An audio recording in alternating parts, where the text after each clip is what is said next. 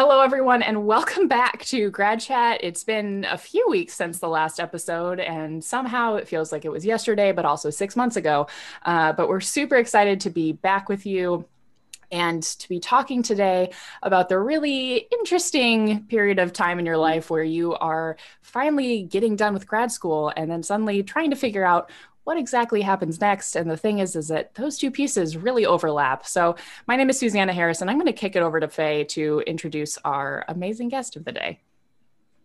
Hey everyone, welcome to Grad Chat. Our topic today is planning a career, and our guest today is Dr. Matthew Fasciani, and he is currently a postdoc researcher at Vanderbilt University. He just graduated with his PhD in sociology from the University of South Carolina this summer, and before that, he was in a different PhD program studying cognitive neuroscience before changing fields.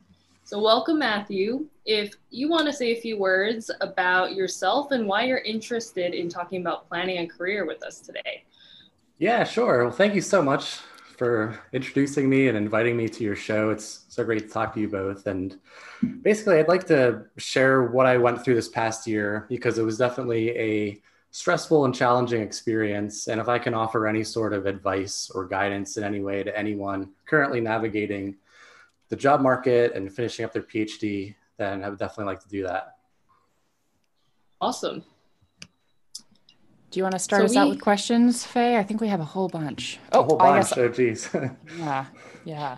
It was fun. I always love doing the takeovers because, we have our questions, but then it's like, then other people point out things that I would have never asked, but really wish I would have. And here's one. So sure. One of those first questions is how can a person, or how did you practice self-care while on the job market? We all know that this is an extremely stressful time. Yeah. And self-care might be pretty low on the list. Do you have any tips for folks? Yeah, that's a big one. Honestly, that might be one of the most important things to consider throughout grad school and particularly on the job market, especially if you're finishing up your dissertation while you're doing the job market adventure. As far as actual tips, one big thing I think is to not, as best you can, try not to keep checking for updates. That's one of the first things I'll start. So as soon as you send off your application, just try to forget about it. I know it's hard, but it's only going to cause more anxiety if you keep checking like all the websites, all the rumor websites about like if the flyouts or interviews already taken place. It's really tempting to do that, but it doesn't help. And there's nothing you can do about it anyway, right? So I think that's the first thing that I kind of try to do that, not always successfully, but I think that's like the first broad tip I would give. Yeah. It kind of goes back to that really big self-care key of accepting what you don't have control over, that, worrying about it doesn't change that outcome. But like you said, definitely easier to say you're going to do that than to actually do it. Yeah. So as best you can, I would say. And then, just any sort of other general self-care, make sure you're trying to be is the best place you can be before going into it, because it's going to be tough. I mean, even if you're in a great mental health place, going into it, it's still going to take you down. So just trying to be aware of that and be as proactive as you can be, I think will be a good attempt to going at it. I mean, because, people make it through it and you can make it through as well, but it's important to be mindful of how much stress is going to be involved too. Yeah, absolutely. I just got through this part too, and I got some questions the other day on a panel of how to do this, and I was like, well, I mean, but the thing is that you've had to, you and I have chatted before this, that learning to go through grad school, and I think we'll get to this in some questions, but a lot of the learning you do is how to practice self-care when it feels like it's impossible. Right. Absolutely. So I think that's important to reflect on, as you've already done so much and you've already accomplished so much. And this is just taking it a step further in some ways, but try to reflect on other times when, it seemed really difficult, like starting grad school is really overwhelming, for example, and you made it over that. So trying to reflect on those accomplishments, I think, can be helpful too. Yeah. No, that's awesome. Yeah, these are all such great tips. I think if I were to like sum up one of the things that I got out of those points, one, be aware of things that aren't within your control and don't internalize them as a reflection of you. And Right. two, try your best, put yourself out there, and just be kind to yourself when you are doing the best that you can. There are things you can't control, but I can be kind to myself for putting myself out there. And I think that's so important to explicitly say, because in the moment there's a lot of struggle and maybe a lot of like negative self-talk when it is a tough process to go through. So this is just so important to just explicitly talk about. We have, let's see, if we want to go on to some of these other questions that we have. This one says, how do you know what kind of jobs to apply for? And how did you deal with the anxieties around the lack of academic postdocs or jobs or other jobs? Yeah, it's a big one. So for me, I really thought I wanted to be a professor, and I still do. I think given my strengths and my passions, that's something that I knew I wanted to apply for. So I applied to basically any kind of tenure track faculty position that was available. And I'm in sociology, so anything that was broadly aligned with my field. Then I can talk more about the intricacies of applying to faculty jobs too. But I think really just trying to think about what brings you happiness and what you can see yourself doing, and just try your best to apply to those. I mean, academia is challenging because there's so few jobs, and that is only becoming more true now with COVID. But for me, even though academia has its issues as well, I was pretty focused on still trying to go that route, at least for the beginning, and seeing if I could land anything, because it's just super competitive. So I guess another point I'll say, kind of related to the last question too, is that, and kind of what you were saying, Faye, about just try not to taking it personally about the process, because there's so many applicants and there's like hundreds of applicants for one spot. So a lot of it's just luck, and you might be a great applicant and they may very well want to hire you, but they can only hire one person. And ultimately it's just these weird subjective differences, like, well, this person published a paper that we think is kind of cool. And that's literally might be the difference between who gets a job, is just like subjective preferences on one paper. So I just wanted to mention that too. Yeah. And, there's some questions here. And so this is a great question that came in. It says, is it true that it's harder for social science PhDs to find jobs outside of academia? How can you market your skills? To kind of lead into that, though, I would love to learn more about how, what kind of jobs exist for somebody who's coming out of social sciences. Like, you're wanting to go towards the professor route, which, like, heck yes, we need more awesome people in academia and people who are willing to talk about this. But like, what options even are there? Right. Yeah, that's a great question. So I guess I'll kind of briefly summarize kind of the timeline of where I was last year. So the academic job schedule is kind of like a year in advance. So if you're applying to jobs now, it's for fall 2021. So I applied to those jobs first, and I got some interviews, which I can talk more about the interviews if people are interested in that. I got close a few times, but I didn't get any offers. And then COVID hit in March, and I still didn't have any offers. And all of a sudden, all the academic jobs were evaporating. I kept getting emails saying, we're sorry to let you know that the job you applied for is gone and we can't hire anybody anymore. So at that point, I was like, well, maybe academia isn't a viable choice. And I already knew that it was very difficult anyway. So it wasn't like this too much of a big surprise, but definitely still challenging.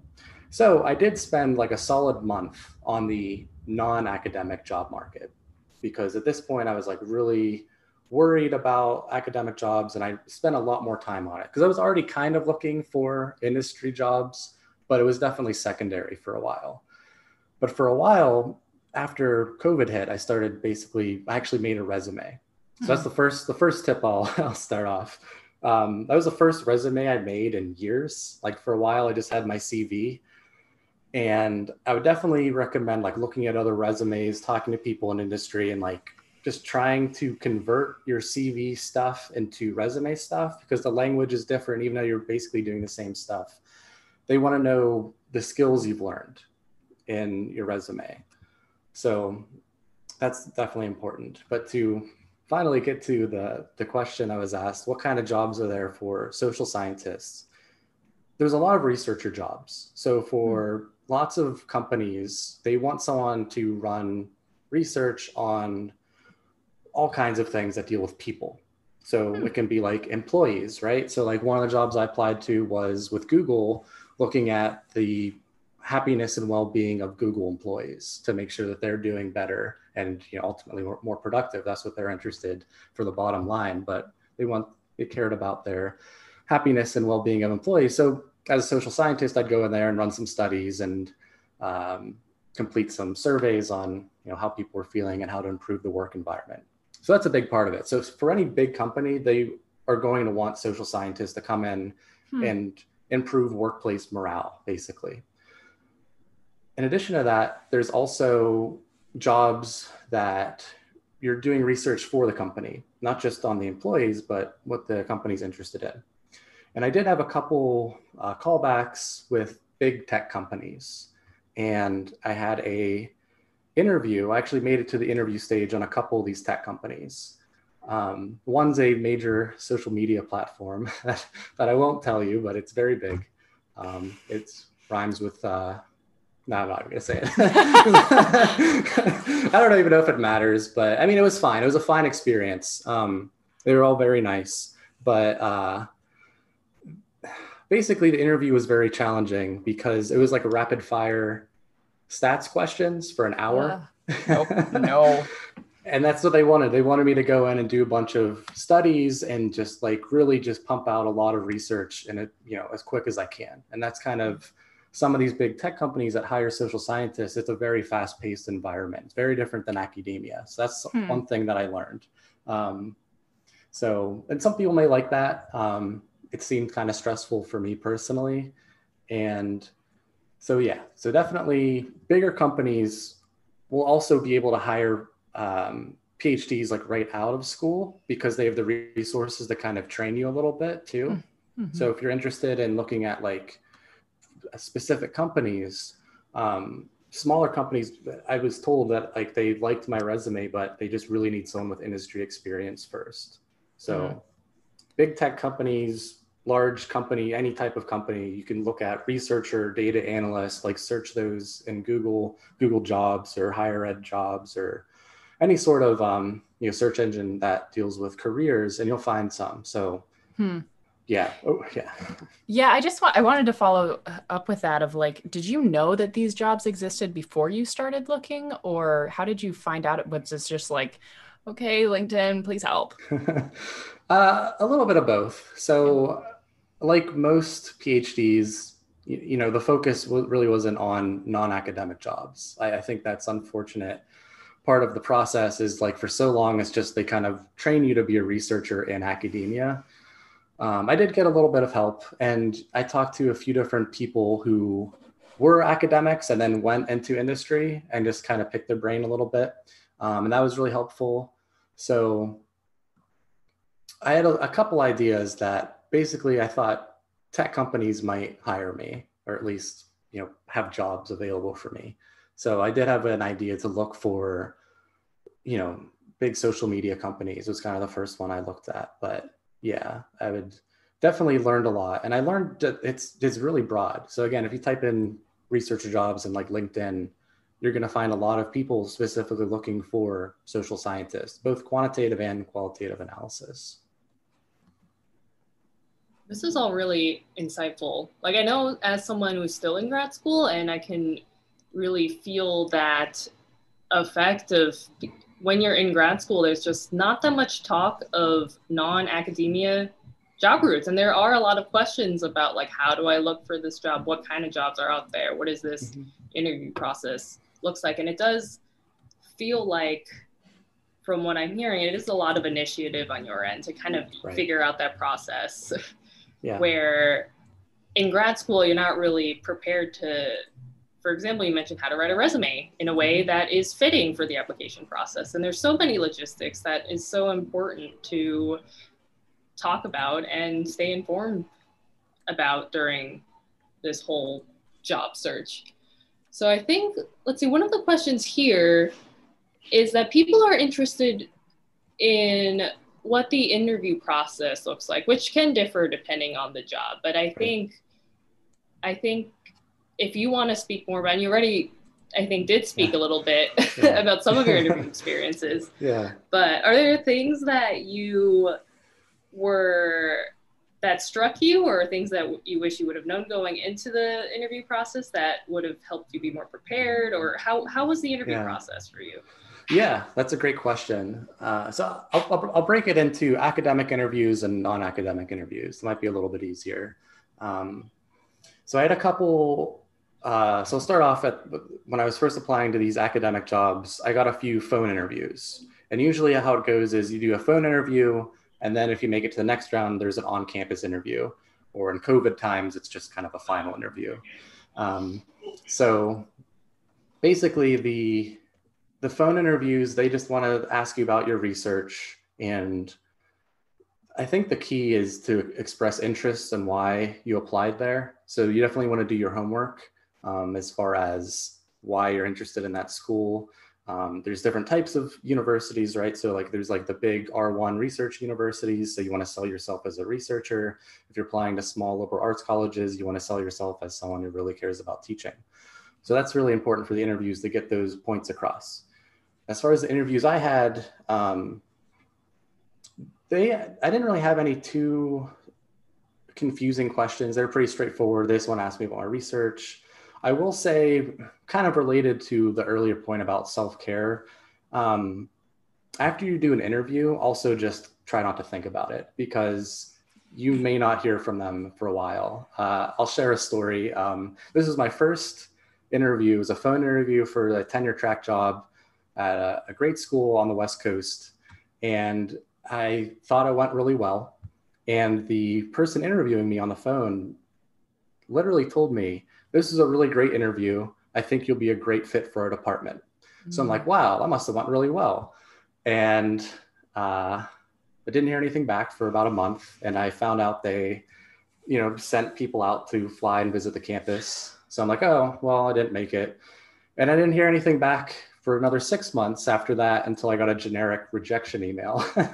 So even if you have like a really great interview, you might not hear back, and it doesn't feel good, but just to be aware that that's what happens. And sometimes there's like HR reasons why they can't let people know, or different reasons for that, or if they're just sometimes they're overwhelmed and they don't have an opportunity to email everyone that applies. But definitely be mindful of that whenever you do have interviews. Even if they go well, you might not hear back for a long time. And usually that means you didn't get the job. If it's like a month goes by and you didn't hear anything, just move on. The converse is also true. Sometimes I had an interview, this was in the spring. So I had an interview at another tenure track job, and I actually got it to the final stage. So I had my final on-campus interview all scheduled. I was getting my talks ready. I was super excited. It was a great fit. And then they told me the search was suspended due to COVID-19 and they weren't hiring anybody. So that was really crushing. I was really bummed about that. And then I had another interview like the day after I found out about that for a visiting assistant professorship. And I was in a terrible state, and I thought I totally bombed the interview, but they invited me to the second round for that job. But I ended up not getting that job anyway. And one of the questions they asked me, so for that job, the visiting professorship, they asked me, it was supposed to be on campus, but at that point it was COVID times, and you could kind of tell the professors were adapting, and just trying to think of good questions. I remember the first question the professor asked me was, so tell us more about the statistics in your dissertation, like the p-values, effect sizes, and he kind of trailed off. And I'm like, what do you mean? So like I think he didn't really know how to formulate the question, and it came out kind of awkward. So I don't think I answered it super well because I'm like, I don't remember what the specific p-values of my dissertation was. So be aware that even though these are professors and, we look up to them sometimes, like they're still trying to figure stuff out and they have their own stuff going on in their lives. And sometimes they may not be prepared or on top of it either. So so that was kind of a smattering of stories. I hope that was kind of helpful. I think that was really helpful. I just like that you keep going back to the point of like, don't overthink it. And that, there's so much that is just totally out of your control and that you will never know why they said no. Related to this, we have one from Rob at Phonetical, which I have an opinion on this, but asking, is it a good idea to record your interviews to see how they went or if you could improve? So let's say it's possible, especially right now, you're not going in person. Right. If you did like a screen cap or something else, or even just recorded your voice, what would you think about doing something like that so you could improve so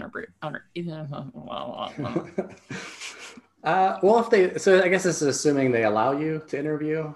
To record the interview, because sometimes they specifically say don't record this, it's not allowed. So, yeah, I think that's a big piece, right? You really want to that's not a good way to start out a new job. Yeah, so definitely make sure it's okay, because that could be a tricky thing, because sometimes they talk about sensitive information, especially again with these big tech companies. I know the one I interviewed with, they said, do not record this. Don't tell anybody that that you're doing this. Like they wanted to be, very secure about it. So yeah, definitely. So assuming you can, let's say you can for some reason. I don't know if it'd be that helpful, honestly. I think it'd be helpful to remember what you said and remember what they asked, and then maybe talk to your advisor about it afterwards and be like, hey, they asked me about my research and, I said this, how do you think that was a good answer? And maybe your advisor would be like, well, they might've been looking for you to say X, Y, Z. Again, this kind of goes into academic versus non-academic jobs because you will talk about your research very differently depending on the job you interview with. So for non-academic jobs, you want to be very direct, very concise, and no jargon. So as soon as you start using jargon, you're gonna lose them. So don't do that. But as far as academic jobs, yeah, you definitely want to talk about how your research is important to the academic literature and how you'd be like an exciting hire for them. You sell yourself academically. But again, for non-academic jobs, they don't care about publications at all. They just care about your skill set. So, yeah, I would say they followed up with what is your meaning? What was my opinion? Because I was like, I have an opinion. I think it's really hard to focus in an interview, especially in a video phone interview already. And the idea of having an additional thing in my mind of oh my gosh, I'm recording this for the future, that would really throw me off. I don't know that it would throw everybody off, but definitely what you were saying of trying to remember it. And if you're looking to improve, I think it's also a really good idea just to practice with an advisor or with somebody or ideally a career advisor, because they are not going to be as critical of you as you probably are of yourself. And they're also going to find pieces that you thought went great and they're going to be like, not that part. Yeah. So. Yeah, Matthew, I like how you brought up that interviews are also so different and that they're very individualized, and that it's nice to, having the option to record and reflect on how it went can be productive in certain ways, but also keep in mind that interviews can be very different, and what worked here might not work in a different type of interview. So that's I think an important point that I didn't immediately think about either, especially as someone who has yet to go through this process of what seeing different interviews are like, or looking for a career. It's cool.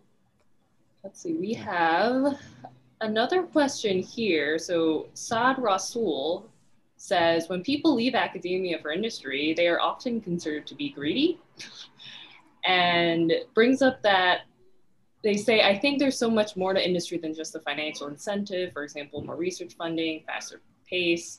So it seems like people are curious about maybe the perception of what different careers are like, and maybe how did that play into your journey in planning a career?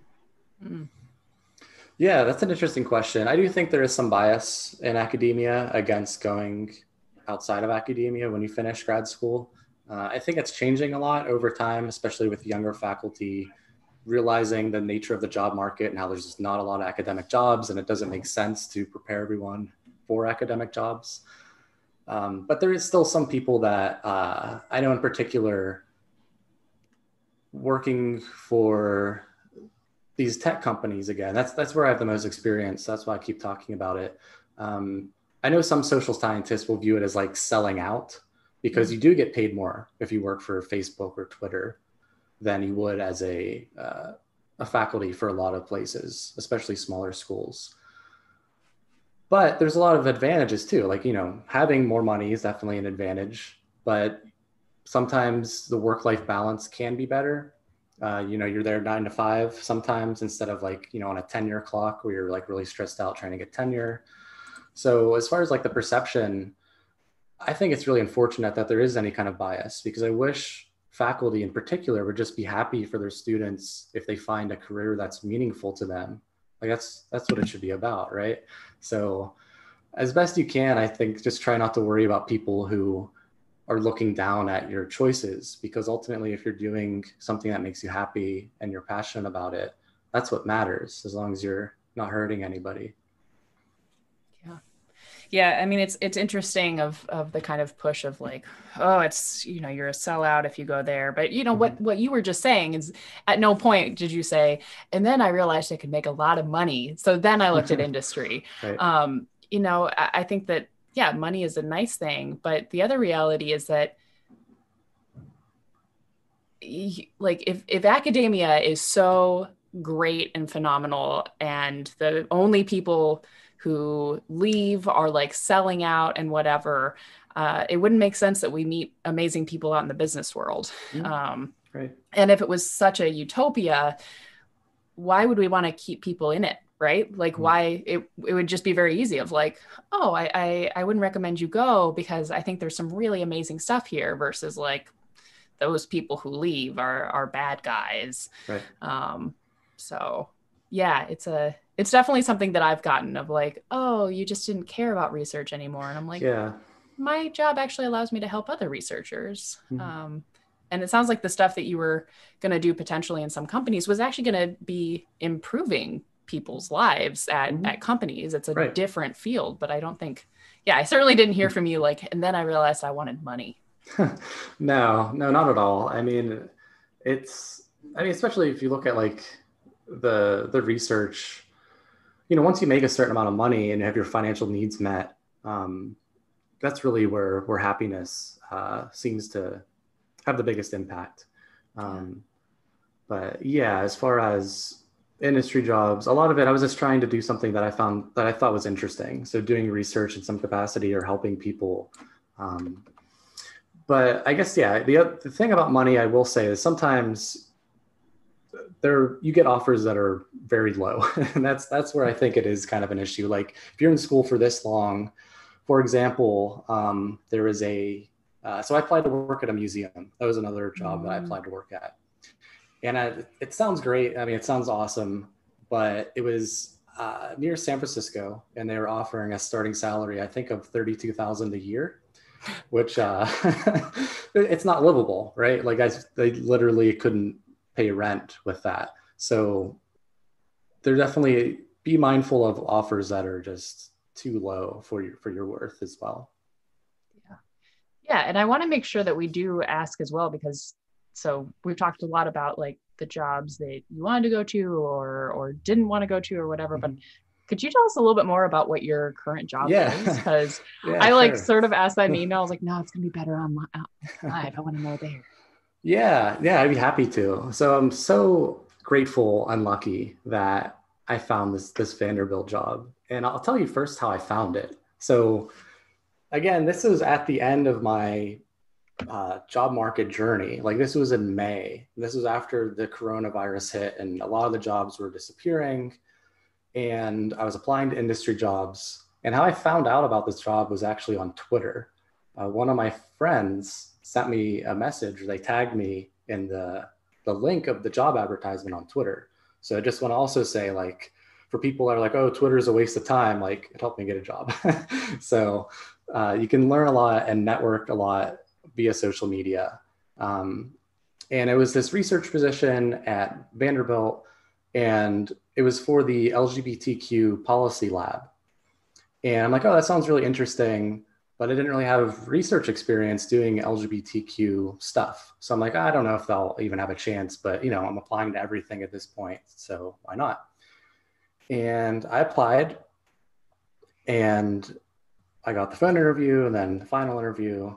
And basically they really liked that I had a background in social networks, because part of it's looking at how social networks impact the health of LGBTQ folks in the United States, in particular the Southern United States. So that was really helpful. And even though I haven't studied LGBTQ people, I do belong to that group. So I think that was also helpful to have lived experience as well. And being able to talk about that.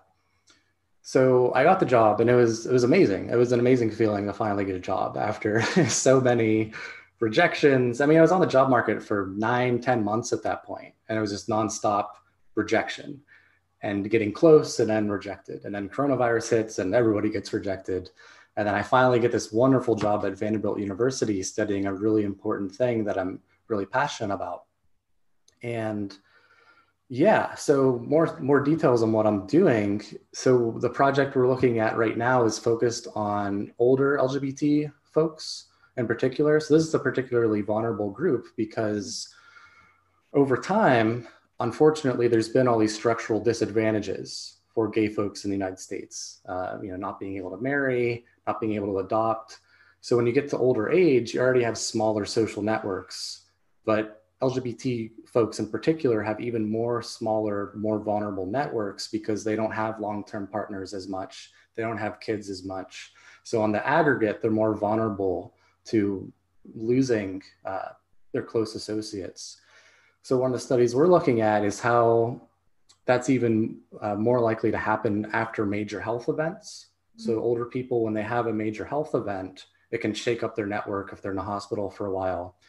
And what we found is compared to heterosexual individuals, LGBTQ folks are more likely to actually decrease their network after a major health event. So they're already dealing with a health event, and they're already dealing with all these other issues, and their network, I guess, can't handle that extra additional force. So that's one of the papers that I'm working on right now.